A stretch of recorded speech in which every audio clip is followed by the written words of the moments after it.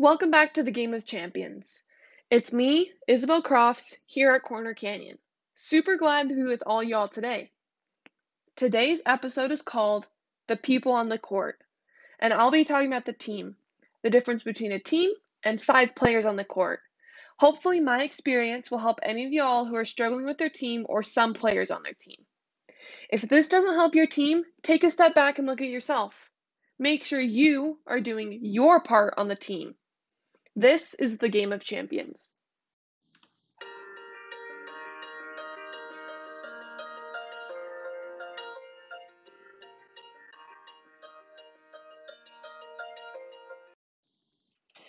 I've played basketball since forever, honestly. I can't remember a before basketball. I started playing junior jazz with my friends in first grade, and now I'm a sophomore at Corner Canyon starting varsity. It's been a long journey, and sometimes it was amazing, and sometimes I absolutely despised it. Now that I'm looking back, I realize why I hated the game that I loved. I didn't hate the game, I hated the team I never had. In 7th grade, my sister and I joined a bantam team for Corner Canyon, which means that we tried out and made Corner Canyon's middle school comp team. Our coach was the dad of our friend who we had played basketball with since 3rd grade. He had been our coach the whole time, too.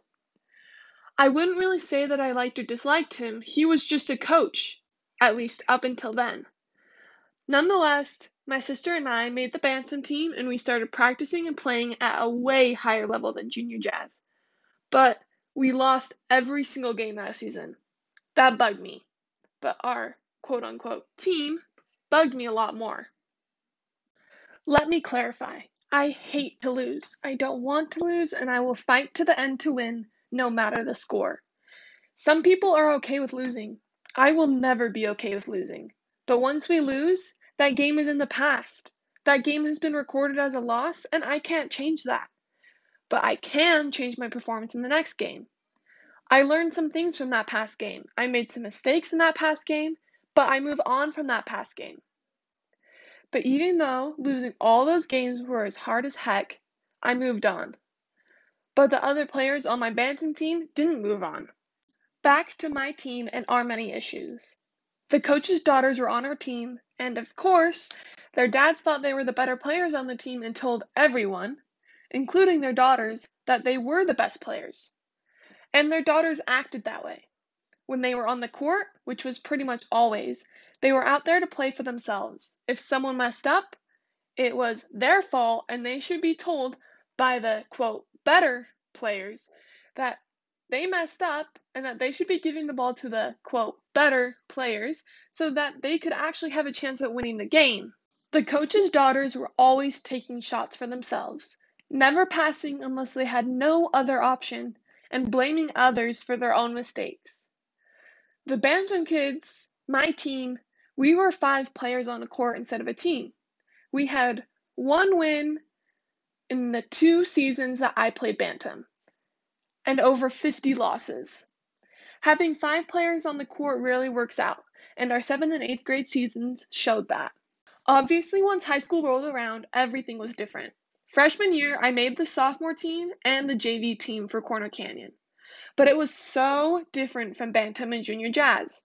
Those 2 girls from Bantam weren't on my team, and my new coaches didn't have favorites. The team got together after practices and went to Jamba or somewhere else to talk and play games. We were like family. During practices, we ran together, laughed together, shot together, lifted weights together, dribbled together. Everything we did as one. If one player messed up, we all paid for it. If one player did well, we were all given recognition for it. On the court, the plays were for everyone. No matter your position or skill, everyone was involved. I'm not saying that the coaches let everyone play in every game the exact amount of minutes as everyone else. The 5 players that played the best as a team and had the best chance of winning the game were on the court. But everyone on the court was involved in our offenses and defenses, not just 1 or 2 star players getting the glory and everyone else pulling the wagon. During games, passing was a thing and we played as a team. We looked for the win as a team instead of the glory as an individual. We worked hard and we became a family on the court. Some of us didn't love each other, some of us couldn't be separated for a drill, but when we got on the court, we did everything for the greater good. The win as a team. Now that I think back to it, we weren't the best players in the region or the state.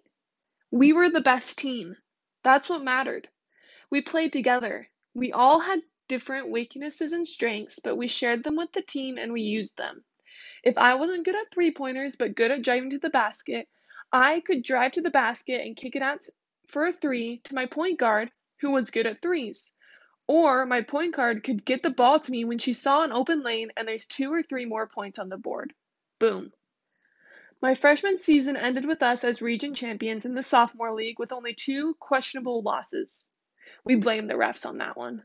Our team played together. If someone messed up, we didn't quit, we reached out and brought them back up. We saw each other as imperfect people who could make a perfect team, and that's what mattered. You can't play basketball without a basketball to play with. You can't win a game without your team. Sometimes people get caught up in the glory of the game, the shots, the stats, the steals. Remember that you do have a part to play in your team, but so does the 4 other players on the floor, the bench, the managers watching your game, the coaches who sacrifice time and effort to coach you, all the parents, the refs, but that's an entirely different podcast. Nonetheless, everyone has an equal part to play in one way or another. And your part adds to other people's until you make a whole, a unit who works together in good and bad times for a common goal, a basketball team. Every time I'm given the option, I will choose a team that has a losing season over 5 players on a court that have a winning season. I play the game, not for the stats or the glory of winning, but for the love of the game and for my team. And that's what basketball is about. This is the Game of Champions. Thanks for listening. See you next time.